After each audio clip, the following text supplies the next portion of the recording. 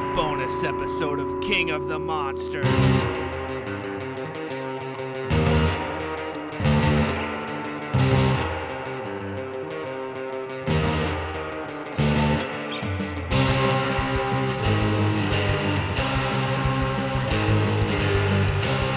Hey everybody, welcome to King of the Monsters, the only podcast that knows you've got to pick up every stitch when you're messing with the season of the witch.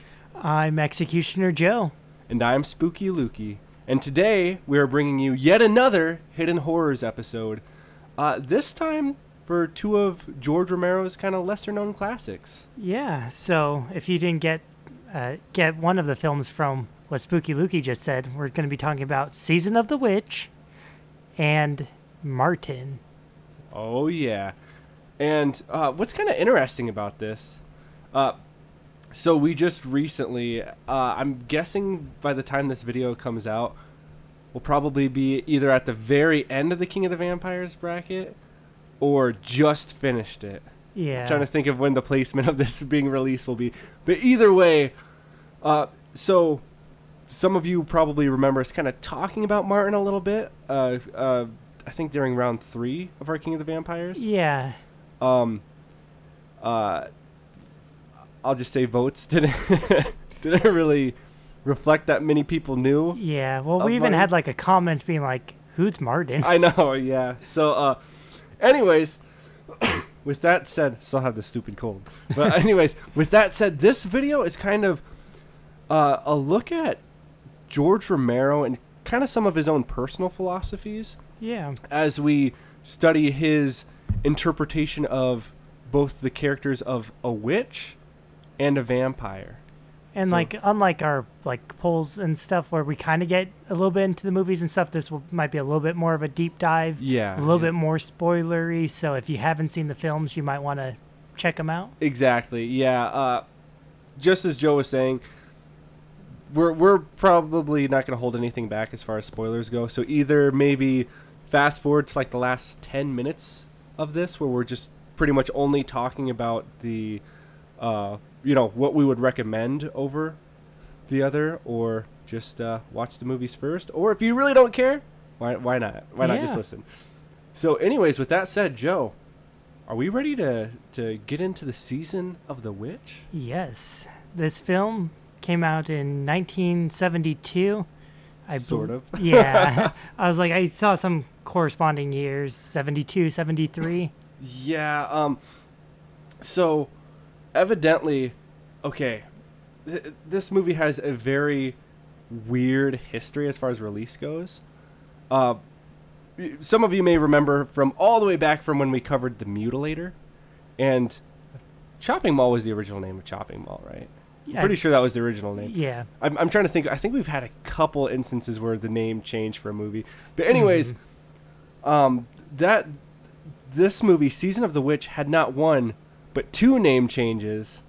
And so, according to IMDb, it was originally released in 1971 as Hungry Wives, which I believe when we watched the movie, I think it started off with saying Hungry Wives, Yeah, I think so. if I remember right. So anyways, and that cut ran 130 minutes long. And then it was, again, that was in 1971. Then it was re-released later on, I guess a year later, as Jack's Wife. This time it was cut down to 104 minutes. And then way later, according to this, it was in 1982. I don't know if I trust this, but it says apparently in 1982 is when it was renamed Season of the Witch and had a cut that ran 89 minutes. Yeah, and I guess George Romero, shot over 4 hours of footage, Yeah. which this movie is kind of slow. Very slow, yeah, So, definitely. A 4-hour cut, I felt kind of confused during the movie, so I don't know if there are scenes that kind of would explain some things, Yeah. but it would be really slow, I think. And the hard part about it is this movie has a lot of exposition already, where it's just kind of talking about stuff, Yeah. There's not a whole lot of action in here. Even, we'll kind of probably give a little bit of a synopsis of the film. Yep.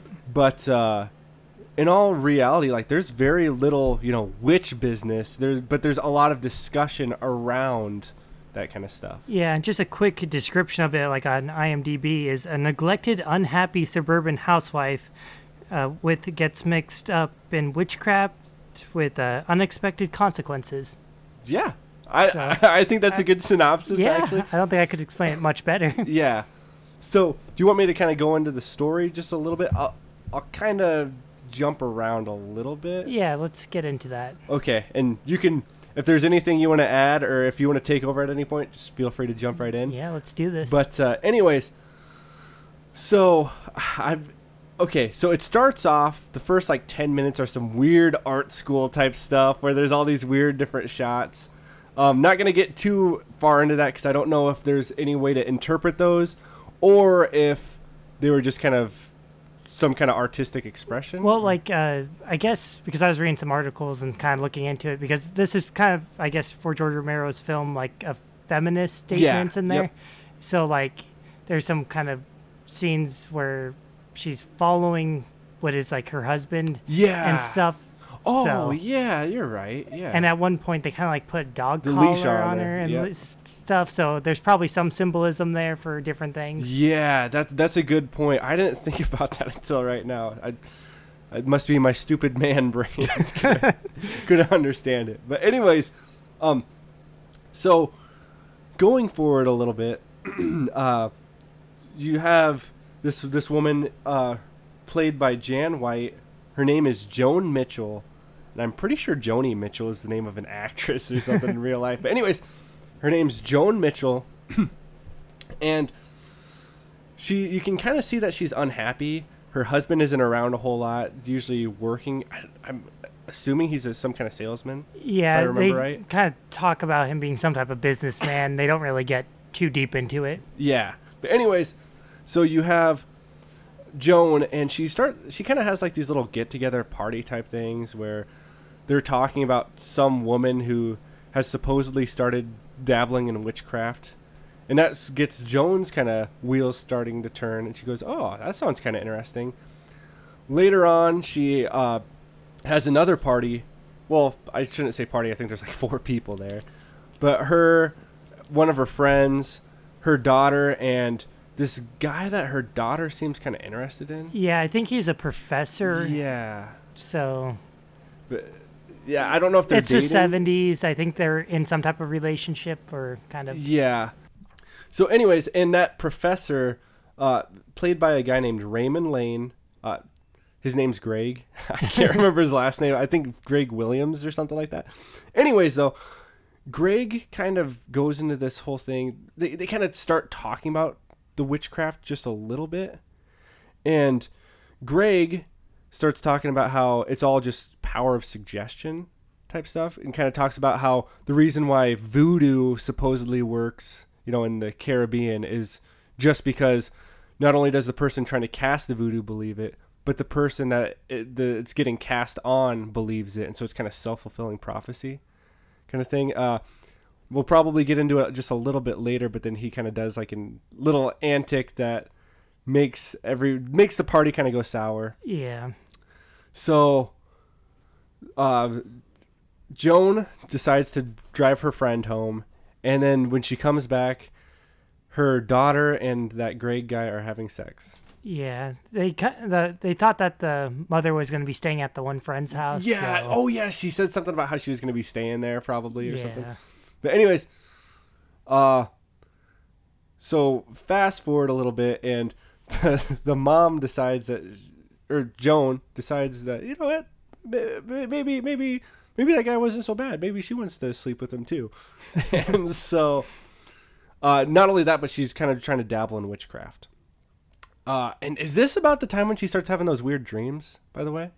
Well, there's the first dream at the beginning of the film, but then there's more after. So okay, yeah, well, yeah. So all throughout the film, there's this weird dream where it's this guy wearing like a dark, I'd say like a devil mask, wouldn't you? Something like that, yeah. Yeah, like this weird dark like demon mask or devil mask or something. It looks like almost tribal. And in the dream, he's like breaking into the house, and she's kind of running away from him. Anyways, So she decides to start kind of like getting into this witchcraft stuff. So she goes to this store, like a flea market looking thing, buys all this junk. And somewhere in the midst of that, she kind of goes over and visits Greg. And Greg kind of like comes on to her a little bit. Like pretty much is like, oh yeah, like we don't have to do anything, but if you want to do something, I'm willing to do something. And she's like, no, you're a disgusting pig. Blah, blah, blah. No. And she goes home and does all this witchcraft because she wants Greg to sleep with her. Yeah. And so she does this, casts this weird spell, does all this witchcraft stuff, and then calls him and then goes, hey, do you want to have sex? He's like, yeah, sure. She waited a while and the spell didn't, we don't really know if it's working or not. Yeah. So finally, she just picks up the phone and that worked. Yep. So anyways, and then they wind up sleeping together multiple times throughout the movie. Yeah. At this point, is the daughter missing? Oh. Because at some point, the daughter kind of goes Yeah. missing. And the mother at first thinks it's the professor did something, but he said he kind of just ran off. I'm not sure. Yeah, she like ran away or something is what his guess is. Yeah, that's a good point. That's why she went to talk to him. Yeah. Is to ask him about that. That's good that you remember it. We watched this less than a week ago, and I'm already kind of like forgetting some of the details on it. Anyways, so they sleep together again, like multiple times, because like it kind of like a passage of time kind of thing. Yeah. And then she wants to do like a spell with him or something later on, right? Yeah, because it needs a couple people type thing. Some weird spell that needs a couple people. Is that to get the daughter to come back? I think that is why, if I remember right. This movie was confusing, okay? And like because he's naked on the ground, like sleeping kind of. Yeah. And wakes up seeing her performing the spell at some point. Yeah, and kind of like starts making fun of her and stuff. Yeah. Making her feel bad. Because like throughout this whole movie, we don't know if like the magic is actually working or not. Yeah. And we're kind of questioning, is she actually a witch? Is she not? Yeah, and that's something that kind of runs through both of these films. But anyways, so I think that the guy leaves after the weird witchcraft stuff, if I remember right. Yeah, and we kind of jumped over a part I do want to talk about. Oh yeah, go ahead. Because like when she starts getting to like the witchcraft stuff, she kind of like goes into town to buy stuff, and then that's when the song "Season of the Witch" comes on by Donovan. Yep. Donovan. Yep. So there's a whole sequence there, and that's a really good song. Yeah, it is a good song. Yeah. Yeah. So anyways, somewhere along the line he leaves. I'm pretty sure she leaves all of her weird witchcraft stuff downstairs. Yeah. And she goes back upstairs and like she goes to sleep and she starts having that dream again. Again, this is big spoiler for anybody that is even a little bit interested in seeing this film. But so she goes upstairs, starts having the same dream where this guy wearing the weird mask is breaking into her house. And I don't know if it's in the dream or what, but like she like in the dream she like grabs a shotgun. Yep. And then goes downstairs, and then you see like outside of the dream, and her husband is walking to the door and like grabs onto the door to open it, and right as he opens it, she's there, pretty much in her sleep, and she shoots the husband, thinking it's the demon in her dream. Yep.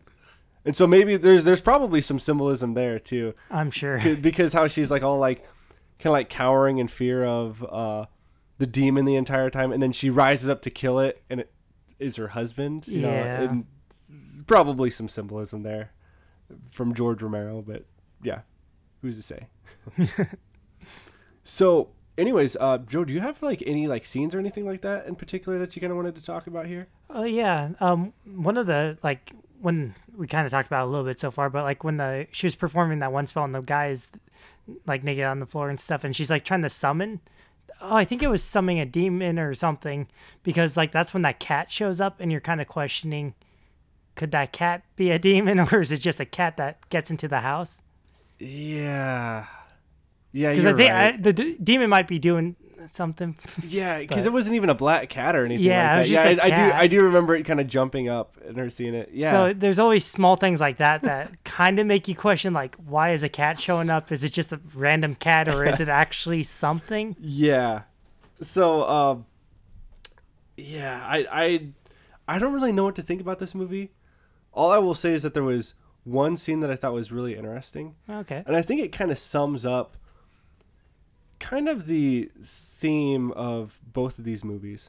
So, George Romero, as anybody that is a fan of his knows, is kind of... how do I want to say this? I don't necessarily want to say cynical, because I don't know if that's the right word for it, but like he likes to take any kind of mysticism out of most of his films and scripts and stuff like that. Oh, yes. So, like, for instance, the zombies from Night of the Living Dead.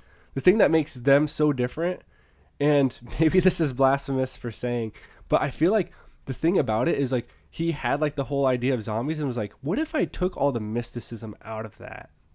And so he kind of, like, made it so you don't necessarily know if it's a virus or what it is. But instead of having all, like, the voodoo and stuff that's associated with the zombies originally, it's kind of like, just like, I don't know why this is happening exactly. Like, you interpret it, but it's probably not what you think. Yeah. Kind of thing. Or not what you've been told as far as the mysticism goes. And this movie does a great job of that, where I was kind of mentioning before how they were having that party, and the professor, Greg, was talking again about how, like, with voodoo, the only reason it works is because both of them kind of believe in it, kind of thing. And then he goes, here, check out this experiment. And he takes a cigarette and he wraps it up like it's a joint. And when one of Joan's friends comes in, the one that I mentioned before they were taking home, he goes, here, watch this. I'm going to tell her this is a joint and watch what happens. So he, like, lights the joint and the cigarette, you know, and she starts smoking it and she starts acting all, like, loopy and funny and stuff, kind of like she's high. And she believes that she's high pretty much just because they told her that's what it was. Yep. And as you're watching the movie, again, like, it never straight up tells you Joan is a witch. Like, she's trying to do all this witchcraft stuff, but it could easily be explained away. Like, for instance, you know, how she was, like, trying to get that guy to come on to her, or not come on to her, but to, like, want to sleep with her, even though he was already trying to come on to her before. Yeah. And then she winds up calling him. And so it's kind of like it seems like she believes the reason that happened is because she believed in the whole witchcraft thing. But it's kind of up to you to decide, you know? But, like, it's probably more likely that she isn't a witch. Yeah. If that makes sense. Which, like, and this is kind of getting into the last parts of the film, is, like, it's another party or whatever, and everyone's talking about her, like, oh, she's a witch and stuff. But then it ends. What was her husband's name? Jack. Yep. Yeah, and then it ends with someone saying, "Oh, that's Jack's wife." So And then yeah, so she's like basically gaining control of her life, but then right at the end, she's called Jack's wife. Yeah. You can tell it kind of triggers her a little bit. Yeah. Yeah. That's a good point, and that kind of goes back to the whole feminism ideal type thing out of this, which I'm sure back in 1971 or 72, when, you know, whenever this film was originally released, was probably pretty extreme. But from today's standards, you know, it's not. I wouldn't say it's too extreme. Yeah. As far as that goes, but it's interesting. And I guess in a commentary for another The one Crazies. The Crazies in 2002, I guess this is one of his only films that he would have liked to have remake.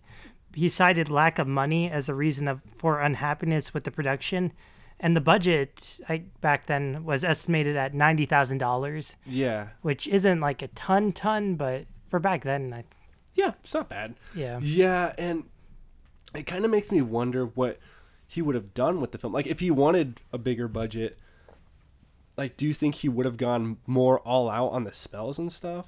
Maybe. Like possibly showing some, like, I don't know, some kind of, like, witchcraft, like witchcraft stuff. If anything, the dream sequences might have been a little different, too. That's a good point, yeah. Because I feel like it would, like, as I was saying before, if it were to lean more on the witchcraft stuff, like show more of the spells and stuff, I feel like that would kind of almost take away from the movie. Yeah. It would almost kind of be counterproductive to the script, because the script is really about making you ask yourself, is what she's doing really, like, is she really truly a witch kind of thing, like you think of. I don't know if you read this also, but I read somewhere that supposedly while they were filming this movie, what's her name? Jan White, the woman that played Joan Mitchell on the film. When there's a scene where I think she's talking to either talking to her husband or talking to Greg, and she goes, "I am a witch," and supposedly like a big crack like happened on the ceiling, and I want to say like some stuff, like some plaster fell out of the ceiling or something like that. Mm-hmm. Which I guess scared some of the crew and stuff at the time, but I thought that was kind of interesting. Definitely. Excuse me. So, all right, do we have anything else we want to say about this movie? I think we'll wait for what our full thoughts are after we talk about Martin. Yes, yeah, sounds good. Yeah. So I will say that the season of the witch walked so Martin could run. Yeah, definitely. Many of the concepts, well, pretty much the whole concept is explored in Martin, and in my opinion, to a much more effective degree, but we'll get into that later, I'm sure. Yeah, so Martin came out in 1977. That's what I have. There might have been some stuff. Again, 1977 is what I read. Let me see here. I also heard 1978. And like going back to Season of the Witch real quick, that was like what, his fourth film or? Okay, so yeah, there's Night of the Living Dead. There's Always Vanilla. Yeah, that might have been his third. Okay. Maybe there was another one in. I think the Crazies came out around the same year. 74, I want to say. Because I saw 73 also. Oh, so man. That's why I was like, because I looked into his filmography. These things are not well documented. Yeah. So it came around the same time, so I didn't know which one came first. Yeah. So third, fourth, not a second, because that would be the one. Either way, an early film. Yeah. And I think Martin kind of shows, that came out in 1977, that he kept growing as a filmmaker. Yeah, definitely. And whether, again, we've seen 77, we've seen 78, all that you really need to know, like to kind of put this into perspective of George Romero's career, is that Martin came out, it was this film that came out right before Dawn of the Dead. And I think that's why this one kind of gets pushed down, is everyone was like, well, of course, like freaking out for Dawn of the Dead, like the kind of unofficial sequel to Night of the Living Dead. All that. So as that one grew, this one kind of just became more obscure, I think. Well, and I think that when it came out, I think Martin didn't do very well. I think that's actually kind of why Romero went to Dawn of the Dead, is because I think I want to say there was a lot of pressure on him before to do Dawn of the Dead. And kind of what I read is that with this producer, I can't remember his name, it's with the producer of both Martin and Dawn of the Dead, the producer was like, yeah, like make a Dead sequel, like that'll be huge. And he's like, oh no, I want to do this film. And he did Martin, and then he's like, okay, that didn't do so hot, I guess I'll do I'll do a sequel to Night of the Living Dead. Yeah, see, I don't know how I want to feel about that, because I love Dawn of the Dead. Oh yeah, so absolutely. Like, sure, I would have loved Martin to do better, but that might have changed things. Yeah, that's true. Yeah, so I don't know where he would have went if he was like, oh, I can leave the Dead series behind. Like I feel like a happy medium for me would be if Martin got a good release now and got the recognition it deserves, because this is like, I mean, I'd say I love George Romero. Dawn of the Dead's my favorite film of all time. Romero's one of my favorite directors of all time. He's definitely in my top 5 directors of all time. Oh, definitely. And Martin is probably in my top 4 or 5, I'd say. So, I mean, I think it's a really good movie. Also, it was George Romero's favorite, one of his own films. Yes, I thought, like, wish he was still alive so we could like talk to him about Martin and Season of the Witch because I'd be curious on some stuff. Yeah, exactly. But anyways, so we talked about how Season of the Witch had a estimated budget of $90,000. Martin, from what the sources I had, the estimated budget was $80,000. Oh, so a little less. Yeah, so supposedly $10,000 less, but it doesn't make any sense to me because there's there's not. Like, Martin isn't exactly like a huge effects movie, but there's a lot more effects in it. Yeah. As compared to Season of the Witch. But I don't know. So what do we want to talk about Martin a little bit? Yeah, I'll read the kind of synopsis, what it was kind of about and stuff. Yeah. From IMDb. A young man who believes himself to be a vampire goes to live with his elderly and hostile cousin in a small Pennsylvania town where he tries to redeem his blood-craving urges. Yep. So...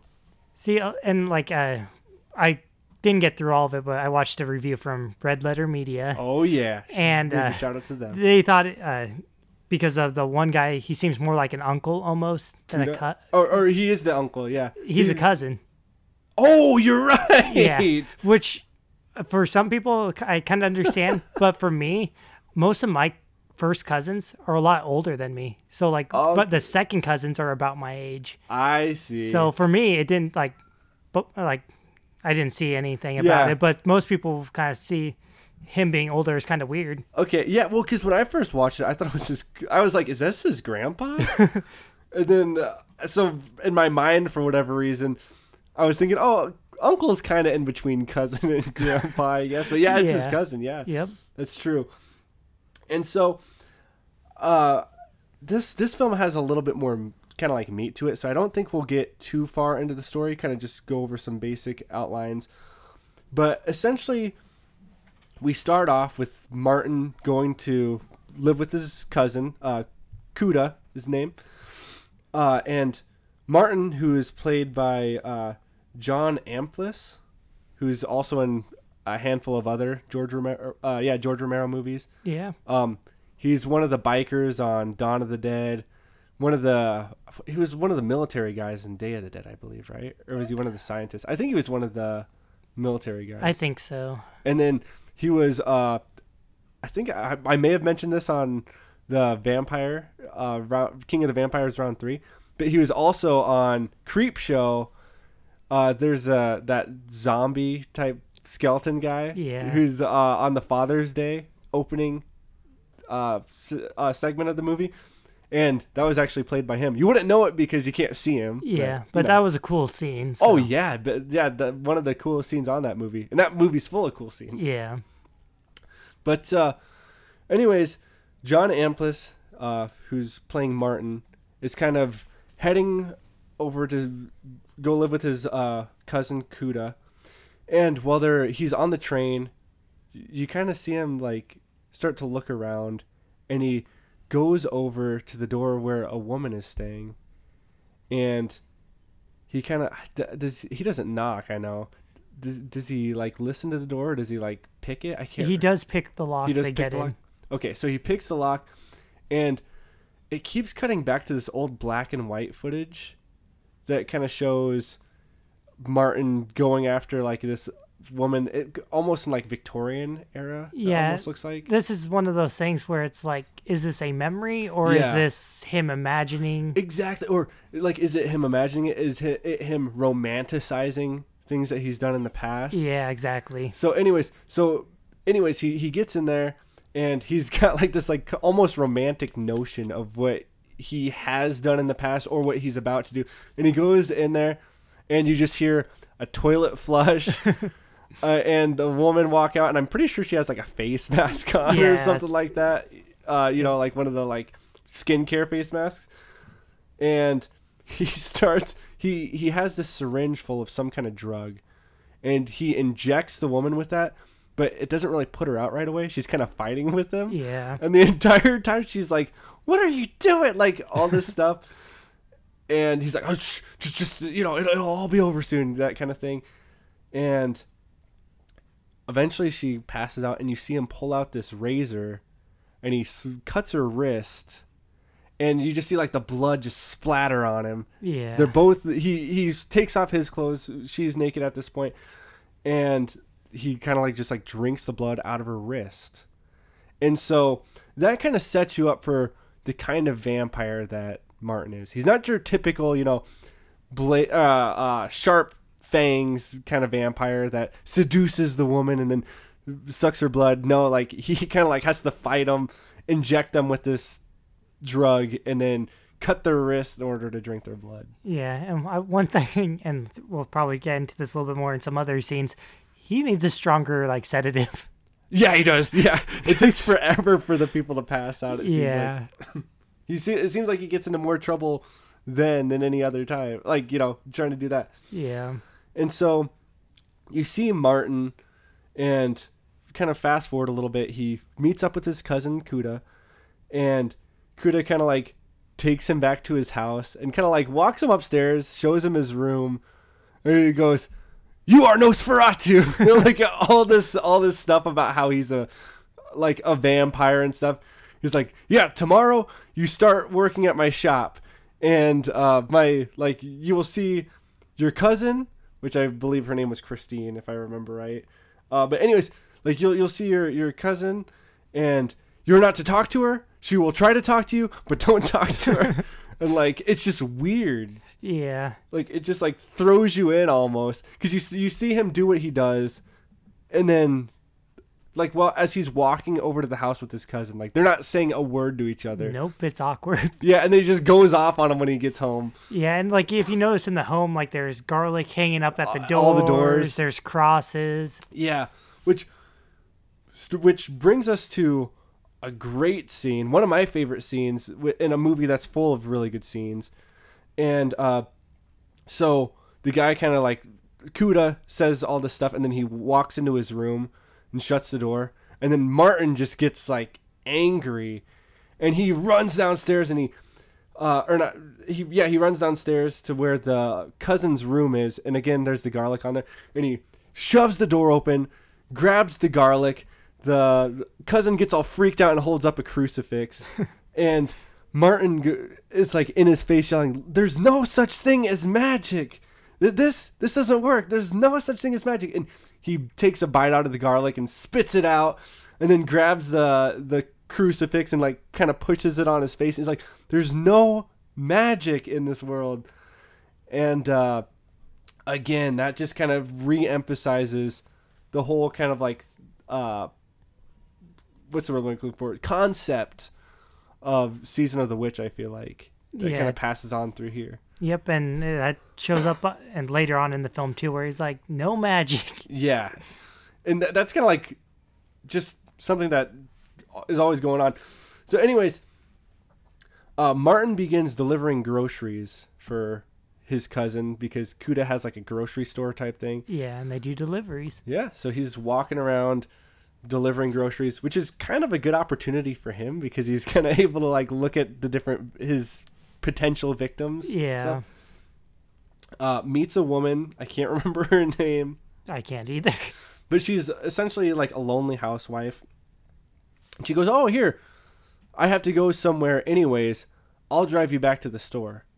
And so she's driving, and he doesn't say like anything the entire ride as she vents to him, kind of. Yeah, like Martin as a character, like he's kind of awkward, but he seems pretty innocent. Yeah, exactly. That's great. Yeah, he's very innocent, very awkward. Like it's like he has the appearance of like a young adult or teenager. Yeah, and he reminds me of like a teenager kind of thing. At least how I was as a teenager.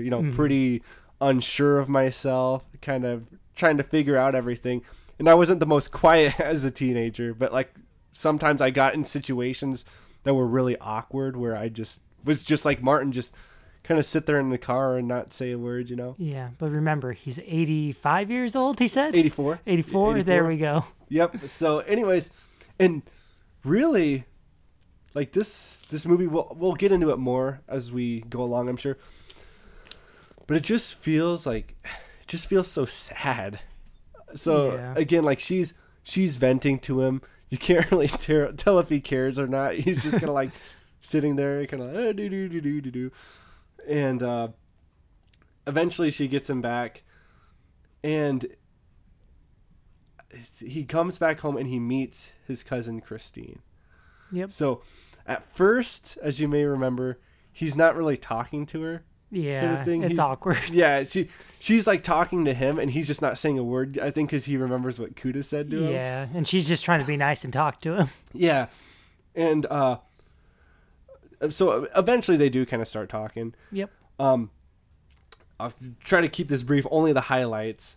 But anyways, pretty soon after, like I want to say when he comes home, she's like preparing dinner, either preparing dinner or washing dishes, doing some kind of household task. But anyways, she eventually does cook for them, and this her boyfriend comes in. Arthur is his name. Yep. Played by the one and only Tom Savini. Yes. Who also did special effects on this film as well. Mm-hmm. So, and he does a good acting job. He does do a really good acting job. Yeah, I wish that he was in more acting roles. Yeah. Because, I mean, I can think of, like, From Dusk Till Dawn, but... And I guess he acts a little bit in Dawn of the Dead, a little bit in Land of the Dead, but usually it's really small roles. Yeah. But anyways, so you meet him. I want to say that when they go to bed that night, Martin goes out and he like kills somebody else and drinks their blood, if I remember right. Yeah, I think so. Yeah. So anyways, same thing.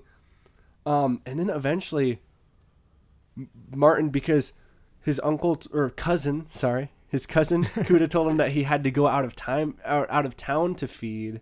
He's like, yeah, you can't like feed in town. And so he goes out of town and he like eventually sees this woman who he's kind of like stalking a little bit, and her husband later on like leaves for like some business trip or something. Yeah. Before we get too much into that scene, like he goes up to the house with a note saying he's deaf. And asks for money. Yeah. The father's just like, oh, I only give to like organizations, and the lady's like, he can't hear you. Yeah, that was a good scene. Yeah, because he's like, I thought he said he like wanted help or something like that. Because I thought that was supposed to be his way in the house. Is kind of he's like, I'm deaf and I need help. That's all the note says. Yeah. Like if someone handed me that, I'd be like calling somebody. Like, you need help that way. I guess I don't know back then if people actually did that or not. Yeah, I don't know. But anyways, so eventually the husband leaves and he waits till the nighttime to go into the house. And this is when we see Martin's just coup de grace, where he just is as graceful as can be. So Joe, do you want to set up the scene since I've set up most other ones? Okay, leading into how he gets in the house though is he got a remote garage door opener, which they must have been pretty simplistic back then, I'm guessing, because he was able to just get just buy one from the store. Yeah, so that's how he gets into the house. And so he gets into the house. He's at their like bedroom. Oh, or do we want? Oh, I thought before that he like got in there and the girl like thought something was going on in the garage. She thought her husband was back, so she comes out and checks. So he's like hiding and stuff. Yeah, so kind of hides. She goes back in the house. Everything's fine. He grabs his stuff, starts going in. Gets his blade ready. Gets his that drug ready. With the syringe. And he opens up her bedroom, and there's another guy there. Yeah. So essentially, this woman is having an affair, and the other guy kind of gets freaked out and is like, "Whoa!" Like, you know. Let's be calm about this. You know, let's talk this over. Yeah. And the woman's like, I don't know him. Like, she's like, I don't know who that is. That's not my husband. And the guy's like, whoa, wait, what? Yeah, this is probably one of my favorite scenes in this movie. Yeah, exactly. Like, just like the confusion that turns into terror. Like, imagine. And Martin, says, you're not supposed to be here. Yeah, that's the line that he says. Yeah, he just looks at him, he's like, you're not supposed to be here. And that's when the guy's like, oh, hold on, you know, let's be calm about this.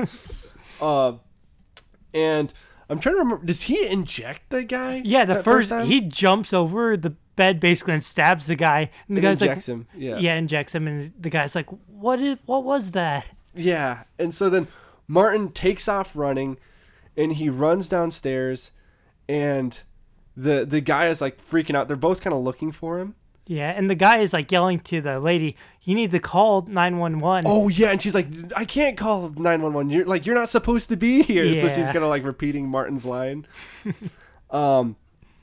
And I want to say, I know that she decides to call somebody. What's she trying to call? Like poison control or? Well, she's trying to call directly to a hospital, but Okay. because she gets the number from the operator, but then she's like, when she's freaking out and She can't really remember it. Too yeah, well. and Martin keeps foiling her calls because there's a phone downstairs. Yeah, so she'll start like kind of pushing some of the different keys to like call, and then he'll just be downstairs and start just like hitting a bunch of the different buttons. Yeah, and I don't know, do we have to describe this for a younger generation? Like, because like cell phones, Yeah. like at home phones, you could only make one phone call. Like, yes, there were multiple phones in a house Yeah. sometimes. But they were all connected to the same line. Yes. And well, unless you had like split lines, but most people didn't Yeah. have that. Especially back then. Yeah. So I want to say there's 3 phones in the house. Yeah. Because There's one in the kitchen and one in like the room right next to the kitchen because Yeah. they're talking to each other. And then the guy figures out, do you have another phone in this house? And that's when he goes down to the basement. yeah, and so I don't remember how, but like somehow Martin gets the guy outside and kind of like locks him out. Yep. I want to say that he injects the lady with the what's it called?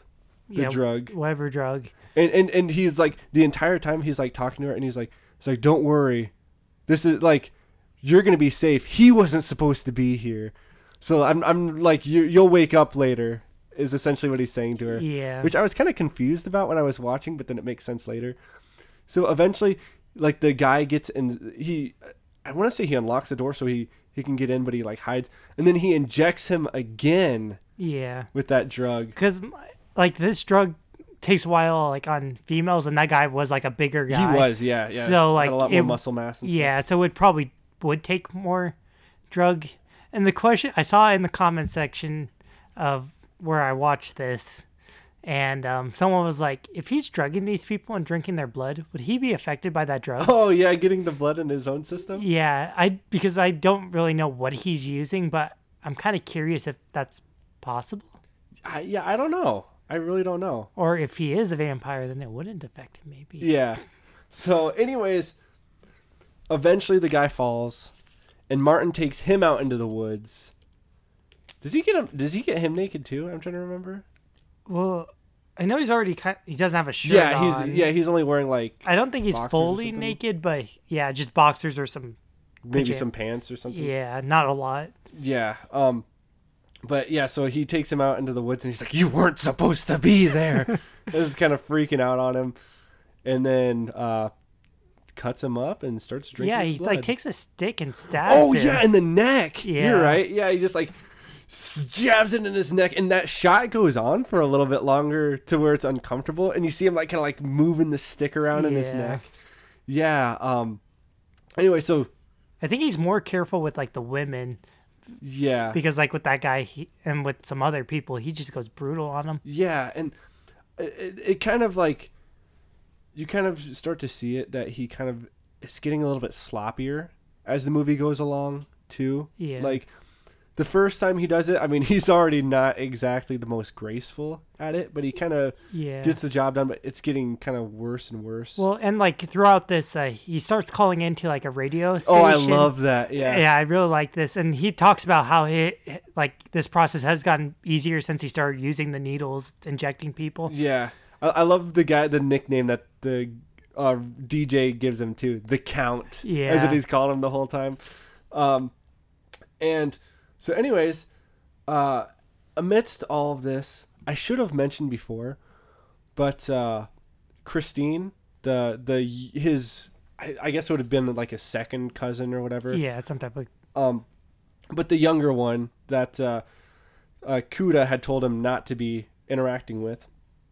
Anyway, she's like, "Oh, I don't believe what Kuda says about you." Like, and she kind of talks about how like the entire family kind of believes in this whole thing of this whole legend of the vampire. Yeah, the bloodsuckers. Kuda kind of like goes into detail a little bit with her. Like he has a book of pictures. Yeah, and it's kind of like talking to her about how he's 84 years old and all this stuff, and so it kind of makes you ask the question as it's going along: is he like truly a vampire in the traditional sense where he has no choice but to drink the blood? Or is it just the kind of thing where it's just been reinforced in his mind so many times that, yeah, you're a vampire from like his own upbringing, his own family, to where just like with the witch, in Season of the Witch, where it's just like, oh, it only works because both of you believe it. Yeah. Kind of thing. It's like, is it just self-fulfilling prophecy in the case of Martin as well? And I think that's a very interesting dynamic. Definitely. But anyways, in the midst of all this, Martin finds love. So I should have mentioned, or I guess we should have mentioned before, it's kind of implied that Martin is probably like raping the women. Yeah. When he either as or before or after he drinks of their blood. Yeah, and he kind of talks to the radio host about that too. He does. Yeah, and so Martin kind of, I don't know if love is the right word exactly, but he starts like having an affair with that woman that gave him a ride home earlier in the movie. That is kind of like the lonely housewife type character. And I remember there's a line or a part where he's talking to the radio DJ, and he's talking about, or the DJ's like, have you ever, like had sex before? And he's just like, well, sort of, but never without like feeding, kind of thing. And he's just because they're always asleep. Too, because of being drugged. Yeah, and so like I feel like Romero, one of his biggest achievements with this movie, whether there in this movie again, I really enjoyed this movie, but one of the things that he does best is he makes Martin somehow still like commit these terrible acts, whether you believe he's a vampire or not. Like this whole thing of him going around putting women to sleep, raping them, and then drinking their blood, and you pretty much assume that they die, that they bleed out from this. And because that's why I was kind of wondering, because like he's like, oh, you'll wake up, be fine and everything, but I was like, how he cut some of those women, they're probably gonna bleed out. Yeah. And again, like you still feel bad for him somehow, though, in the midst of all this. Like, he's still a likable character. Yeah, it kind of probably goes back to like, because he grew up with like this possibly crazy, we don't fully know if he is a vampire or not, but like they treat him, well, he certainly believes that he is. Yeah, and they've treated him pretty poorly. Yeah. And like I think in that Red Letter Media thing, that a video that you mentioned before, I've seen that as well. I saw it a while ago, but I want to say that one of the people that's talking on that video brings up, he's like, yeah, whether or not he's a true vampire, like, does it really even matter at that point? Like, what he's doing is still just terrible. Yeah. And I don't know, but again, somehow you still, I don't know if root for him is the right phrase, but like you still care about him, or I did at least. I don't know if that's simply because you see most of the events of the film through his eyes, kind of thing, like it's from his perspective, and so you might care for him more. Yeah. But I don't know. So anyways, it's been about a week since I saw this movie, so I'm starting to get a little bit fuzzy. But so he starts this relationship with this woman. I want to say he kind of stops drinking blood too, for the most part. He goes a while without drinking blood because he talks to the radio host about, he's kind of, I don't know, fallen in love kind of thing, and he's gotten used to like having sex consensually. Yeah. But then he starts feeling that urge again. Yeah. Eventually. Well, I shouldn't go too far, because before he starts feeling that urge again, there's this phenomenal scene. Again, another one of Romero's, in my opinion, best scenes from a film. I love that home invasion scene that we had mentioned before, where the whole "you weren't supposed to be here." That's probably, in my opinion, the best scene of this film. But probably a close second would be where there's just this foggy night, and out of nowhere, Kuda, I want to say he's like walking alone, and out of nowhere, Martin comes out, and he's wearing a cape, and his face is all pale. Yep, he has the teeth and everything. Yeah, the plastic teeth, and he's like pretty much like chasing Kuda around, trying to scare him and stuff. And then Kuda is like just terrified of him, and then Martin just takes out the fake teeth and he throws them on the ground, and he's like, "There's no such thing as magic. See?" And we kind of jumped over a little bit of part with the priests. Oh, you're right. Dude, I'm all jumbled up on this movie.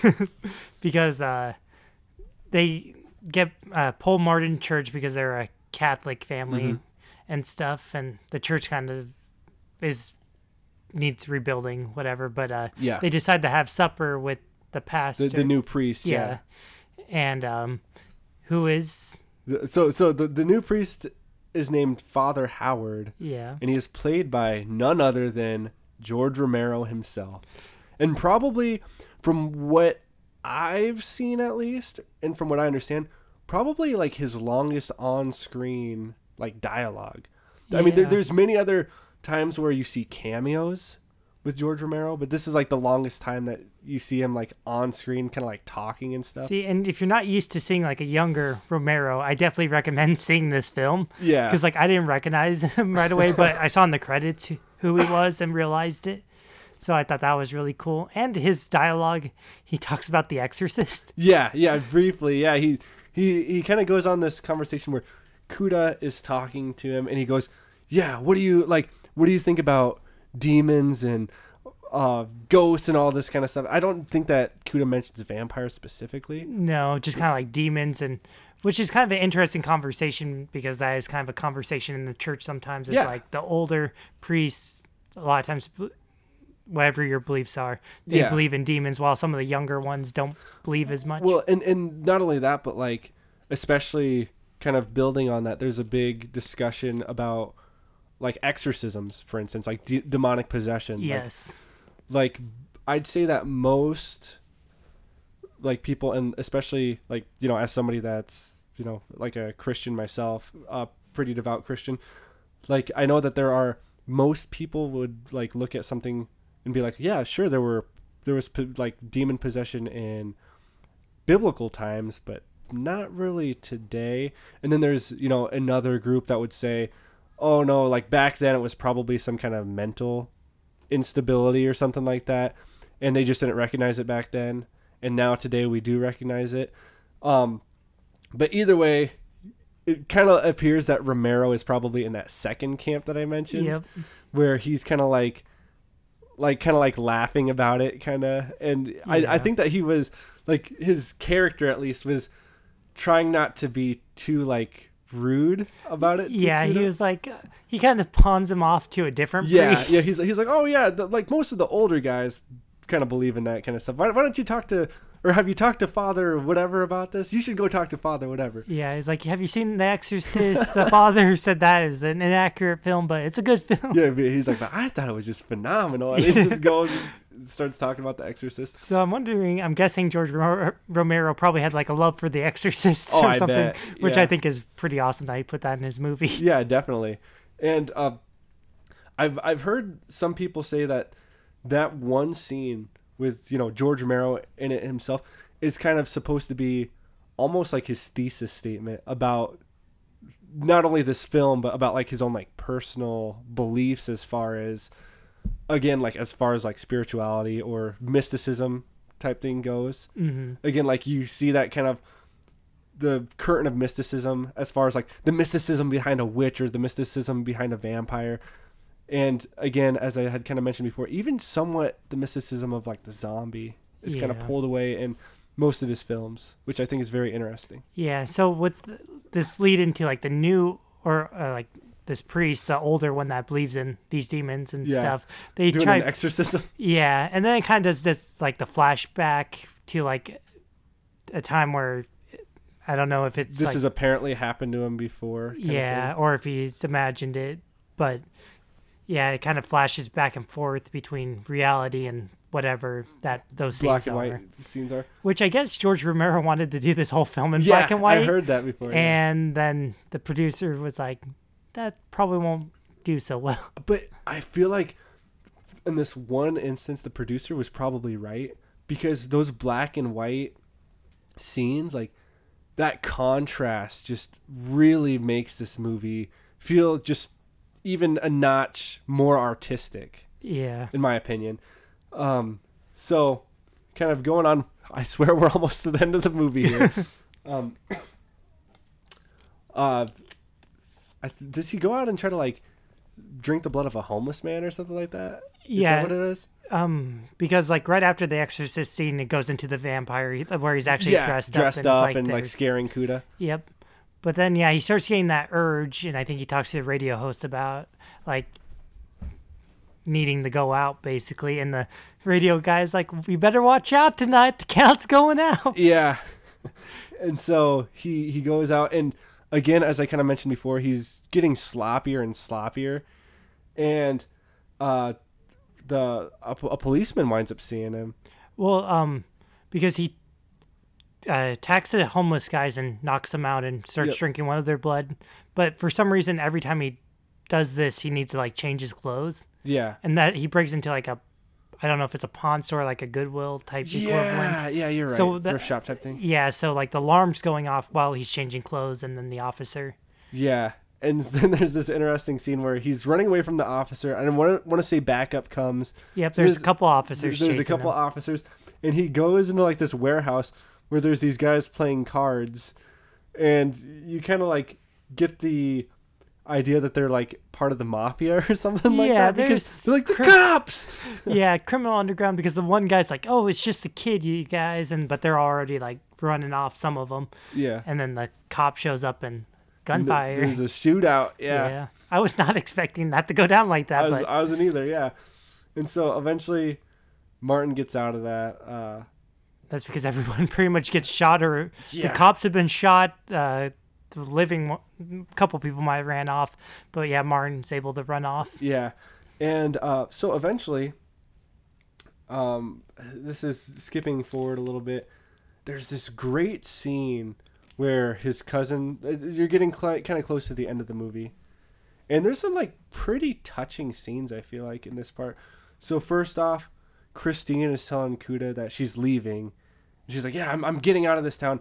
I'm leaving with Arthur," and she's like, "You know, I'm probably not going to marry him. I'm probably not going to bear any children from him. He's just my way out." Yeah. Is what she says to him, which is a very, I feel like, poignant scene. Well, and also kind of throughout the film, it's kind of implied that there's not a lot of jobs around this area, or at least good paying ones. And I think I'm guessing it was filmed in Pittsburgh, because they say it's Pittsburgh, and that's George Romero's area. Yeah, where most of his films are. Yeah. So I think kind of like bring up like the economy at that time and stuff. So they want to get out of there. Yeah, because I know that church that they filmed that, like, because when I saw that, it did not look like a church to me. I was thinking it was like some like, I was like, oh, they probably that was the only area that would let them shoot. And then I found out, oh, that actually was a church, like just like as you were saying, the economy was so bad, and I think it had like part of it had burnt down in a fire or something. Oh wow! Not too long before that is what I read.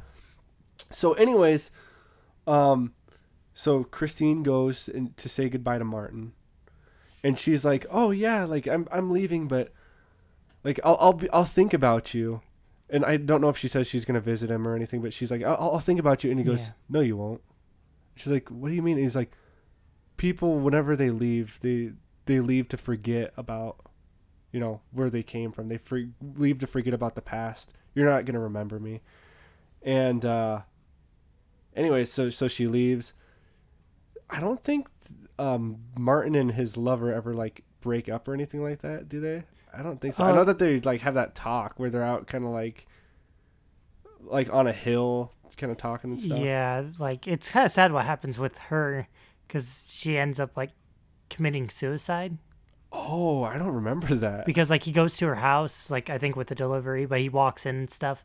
Then he like goes to the bathroom and she's like in the tub. Oh, you're right. Because like he's talking to the radio host, like I didn't do it, and type. Yeah, Like, he didn't kill her. yeah, I remember that. Yeah, you're right. I was trying to remember what happened to her at the Yeah. end. Yeah. And then Martin goes home, and then there's this really, I don't know what you thought about it. I thought it was a very interesting scene.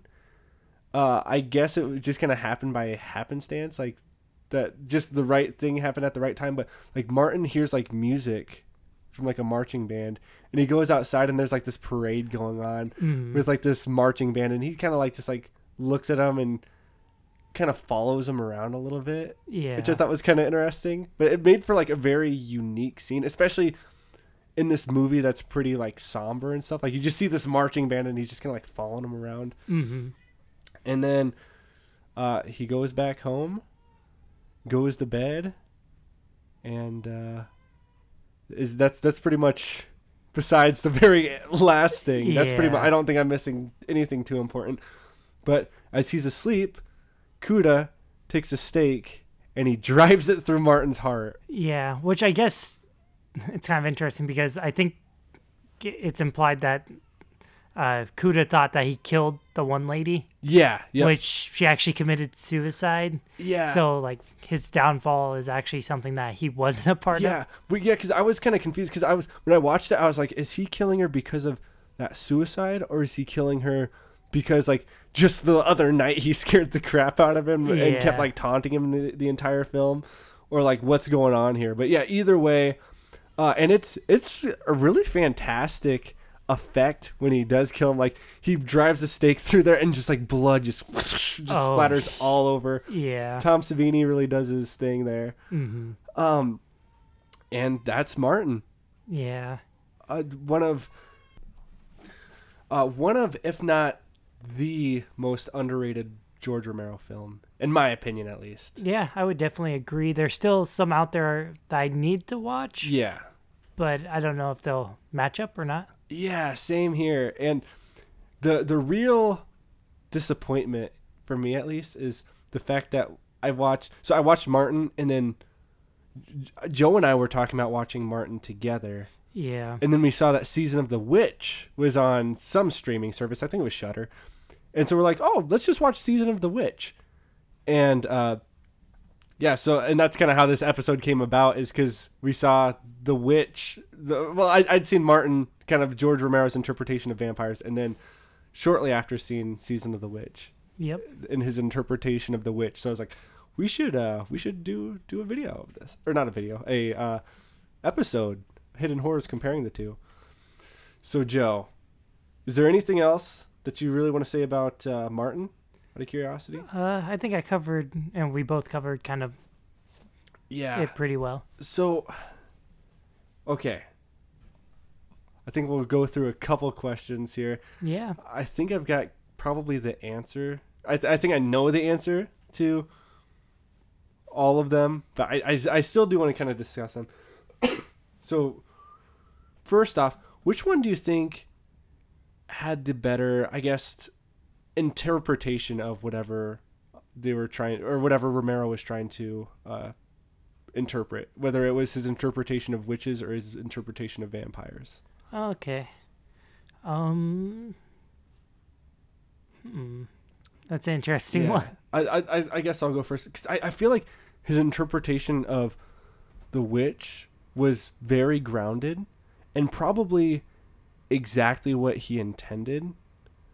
I just don't think that it made for the most entertaining movie, personally. And I think that that's where the biggest difference between Season of the Witch and Martin is. Keep in mind, so Season of the Witch probably took a quarter of the time to explain, like explain what happened in the film, as Martin did. But Martin also had a lot of dialogue. Like, there's a lot of very slow moments where it's just kind of atmospheric, I guess you could say. Kind of like just like giving you, I shouldn't necessarily say atmospheric, but it just kind of like gives you the mood that's going on. Again, a very sad mood.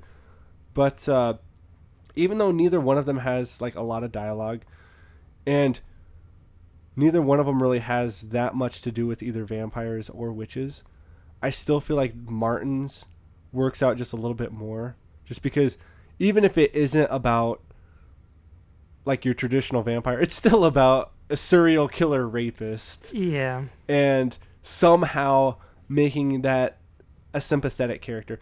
The hard part with Season of the Witch is I feel like Romero didn't hardly even make Joan a entertaining character, let alone a sympathetic character. Yeah. And that might sound kind of mean, because all in all, I didn't dislike Season of the Witch. Mm-hmm.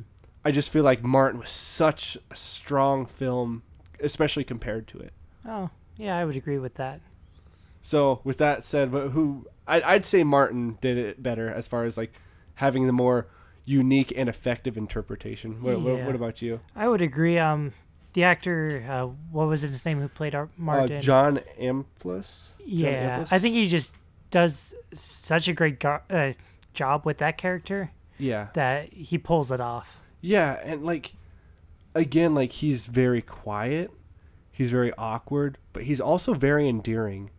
Like, he's supposed to be 84 years old, but still, like when you see him, you still see this like just like this young adult / teenager. Yeah. You know, and it's weird because he's relatable. I've never been in his situation before, yet he's like somewhat relatable. Like you see him in moments that are like pretty sad, and you're like, yeah, you know, I can kind of empathize with him.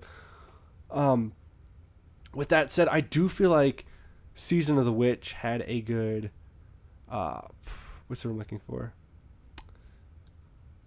A good, I guess, message, if that makes sense. Okay.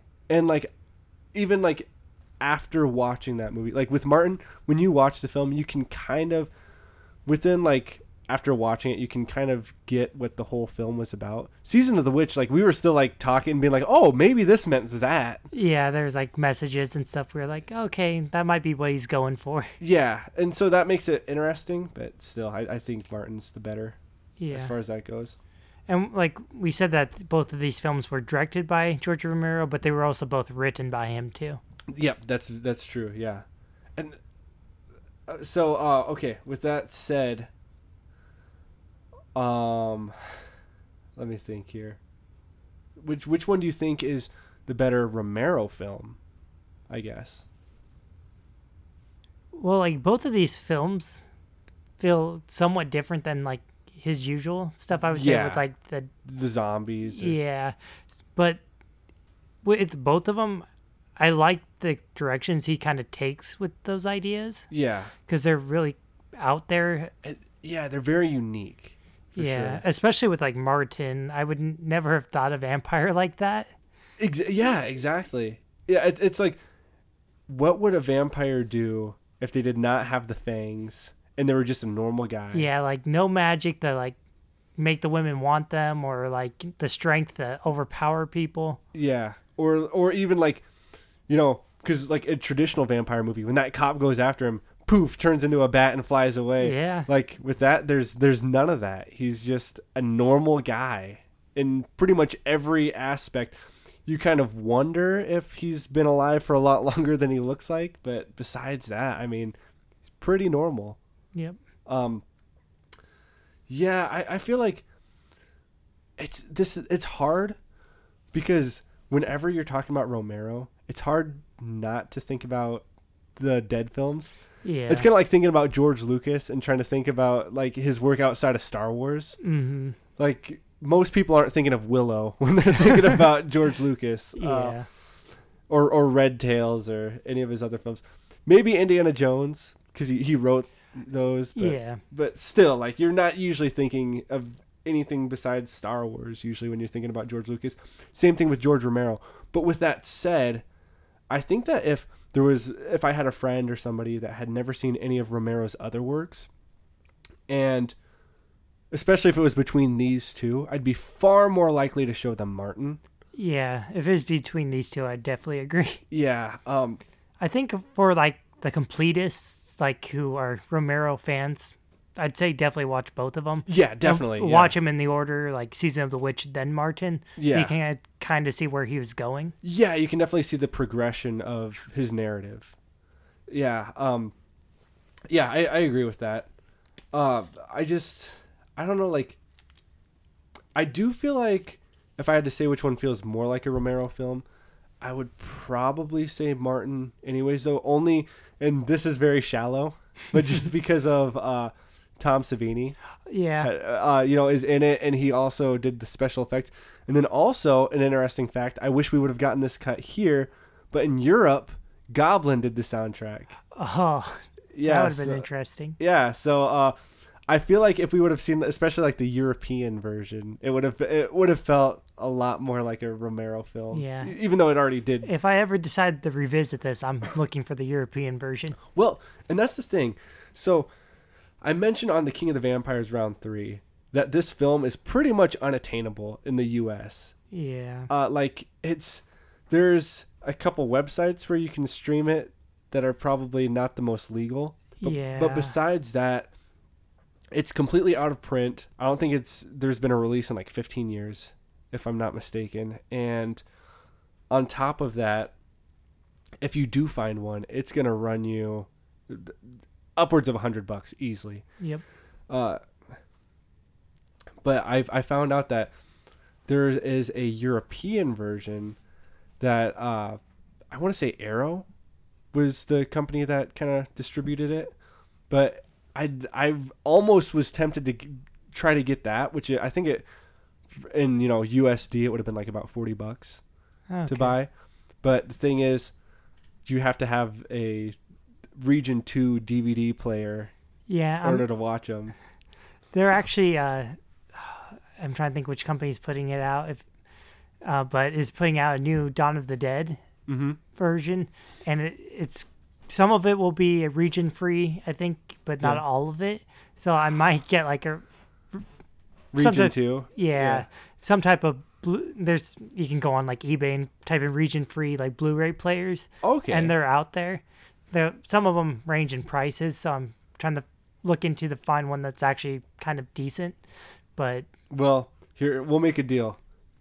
I don't want to say this necessarily with too much confidence, because if for whatever reason that Martin Arrow version goes up in price a lot, but if you get the DVD player, I will get Martin. Okay, because I was like, as horror fans, we should invest in that, because there's been so many horror movie releases in like other countries that are region blocked in the U.S. Yeah, it's unfortunate. Yeah. In the year 2020, there's still region blocked content. That amazes me. But and that makes me, I don't want to get too off topic, but that makes me nervous about the Gamera collection that's coming out soon, because Arrow, the same company that distributed Martin, is distributing all the Gamera films.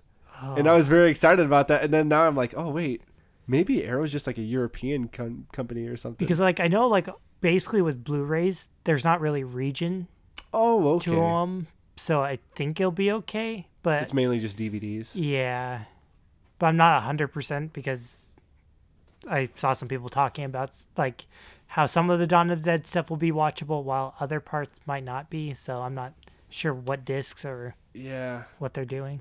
So anyways, it's a shame. Hopefully it, what's what I'm looking for? Hopefully Martin also gets, put out in a way that is attainable to like the it's US. been DVD released, but it hasn't had a Blu-ray. Yeah, never on Blu-ray. Yeah, so I don't know how much the producer is wanting, but I've heard it's a lot. Yeah. I don't know the exact number either, but I've heard that it's a lot of money and the reason why not a lot of people have, gone with it is simply because they don't think they can make that much money off of it. Yeah. I feel like if they milked the fact that it was not only a George Romero film, but George Romero's favorite of his films, I feel like you could almost be like, yeah, this is just like because it is an overlooked classic, but you could go with that narrative of like, oh yeah, this is the first time, well, not necessarily the first time, but like this is like a rare opportunity to own this and watch it. All I can think of is like if they could, because like DVDs sales and stuff are really down because of streaming. Sure. So they also have to get the streaming rights of some sort to go with it, but do like an all-out, do something with the special features, pull in like maybe Tom Savini to do some commentary for the film, and just like do a or bunch any of of the stuff. actors that are still alive. I'm pretty sure Yeah. that John Amplas is still alive. Yeah, so it'd be awesome to hear from him and just really go all out, have a nice box set, throw in Night of the Living Dead, that's copy right even, free or whatever. even like Dawn of the Dead too. I'm sure that this would be an extremely expensive thing, but like I feel like Dawn of the Dead is almost like a good movie to watch, right after this. Well, Dawn of the Dead is a good movie to watch after anything. Of course. But Dawn of the Dead is a great movie to watch after this because you, just like with Season of the Witch to Martin, you see how much Romero grows. Even, I wouldn't say more so with Martin and Dawn of the Dead, but like you still see a lot of growth there. Yeah. Especially, and it's weird too because Night of the Living Dead, a fantastic film. Great movie.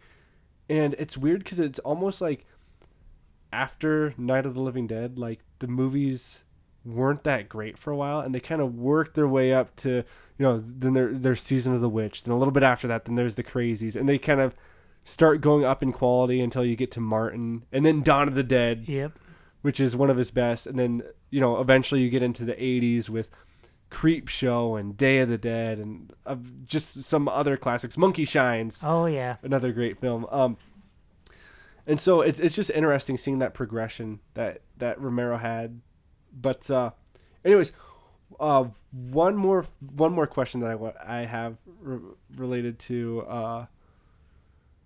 Oh wait, did I already ask which one? Oh no, I did not. Sorry, Okay, getting jumbled let's up. hear it. Okay, so which one of these two films do you think was a better representation of Romero's personal philosophies as far as like mysticism and spirituality go? Okay. Well, like in Martin, we get a little bit of that when he's playing the priest, talking Yep. about that. Yep. And like with Season of the Witch, we get like a feminist message. Mm-hmm. You just kind of have to interpret it, Yeah. though. Well, I mean, not only that, but like the whole thing of like,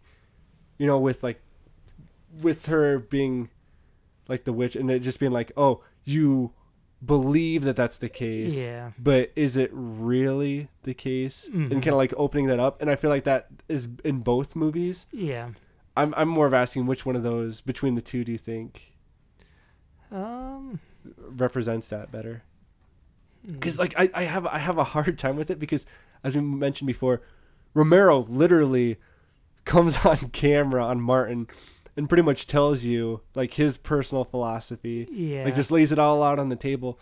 But Season of the Witch, I feel like, especially that scene that I had mentioned before where they're at that party and the woman thinks that she's smoking a joint, but it's actually a cigarette, and you see like you almost see it happen in front of your eyes, and then it's just like, see, this is like essentially the message that we're trying to get across. Yeah. So like both of them have like scenes that are like that, and then both of them have like, again with Season of the Witch, as Joan is doing these different spells and whatnot, doing this witchcraft, and you're like, I don't really know if the witchcraft is actually doing anything. Just like with Martin, you're watching it and going like, I don't know if he's actually like a true, vampire in the sense of the word we're used to, I guess.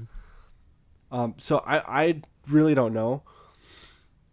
I feel like Martin executes it better, but I feel like maybe Season of the Witch, I don't know. It's one of those things that I'm like, because I've only seen each of these films once. Yeah. So I think I'm going to have to watch each of them again at some point Yeah. and go from there. Yeah. So, and then final question. I think you probably saw this one coming. Which one of these films, if you were at a party or something like that, and for some reason somebody was to come up to you and go, let's watch one of these two movies, which one would you pick? I would pick Martin. Yeah, I definitely would too. Yeah. Neither one of them's really like a party movie. Yeah, I was like, it'd be like, you got Dawn of the Dead anywhere? Yeah. Well, exactly, because Dawn of the Dead is so much fun. Mm-hmm. Well, Martin is somewhat miserable. Yeah. And it's miserable, but there's a lot of gore. And then there is some fun elements to it, like, for again, like the awesome, home invasion scene that you see, or even the parade's kind of a fun scene. Mm-hmm. But I feel like with Season of the Witch, it's kind of a little bit too talky. Yeah. To where we were watching it, not saying a word. You and I were just intently studying what was happening on the screen, just watching it. And we still walked out of it going, what was going on there? Yeah. I feel like if somebody was at a party and just like half paying attention, it would just completely go over their head. And they would be left saying, what a strange movie. I don't really want to watch it again, but what a strange movie. Definitely. As opposed to how we are now, where it's like, that was a strange movie, but, maybe we'll give it another chance or a couple more chances to kind of try to get the message. Because, like, in both of these movies, like, George Romero got some good people to act in it. Yeah. And they pull off their parts all pretty good. I would say especially with Martin, but even in Season of the Witch, I thought everyone did a pretty good job. Yeah. And I want to say, so, it's hard to tell you which zombie it is. So on Night of the Living Dead, I want to say it's the first zombie that you see when they're in the graveyard. Yeah, I have the picture, like mental picture of that zombie. Yeah, it's kind of got the weird teeth and stuff. Yeah. I read somewhere that the same guy that played that zombie was the guy that was wearing that devil mask in her dream. I wouldn't be surprised because Romero liked to reuse same actors, which I think is really awesome. And like a lot of people, I guess, from Pittsburgh have been in like different, especially with the zombie films and stuff. Like, you could like find people who've been an extra. Yeah, and that really speaks to George Romero's character. Like, every one of his films is somewhat a like community-driven film. Yeah, if that makes sense. Well, and like kind of, it's Hollywood, but anti-Hollywood, like filming in like Pittsburgh and. Yeah, and low budget. I mean, again, 80,000 and 90,000. I know that back then that money probably went a little bit farther, but still, I mean, when most movies that we see in theaters now are in the millions of dollars, I mean, these are very small budgets. Yeah. Very small budgets, and there are movies that are not exactly blockbusters, but that really make you think. Mm-hmm. And again, that's where, in my opinion, Romero excelled as a filmmaker. Whether that's Night of the Living Dead, Dawn of the Dead, Day of the Dead, Monkey Shines, that was always the driving factor in his films. Was he had a message for each film that he was kind of trying to portray, and he wasn't going to let any kind of like limitations as far as the studio went kind of distract from that. Yeah, and we're definitely going to be talking about more of his films in the future. Definitely, yeah. Well, we've been planning on doing something with both Dead trilogies for a while there. And Monkey Shines will appear sometime. Oh yeah, Monkey Shines is great.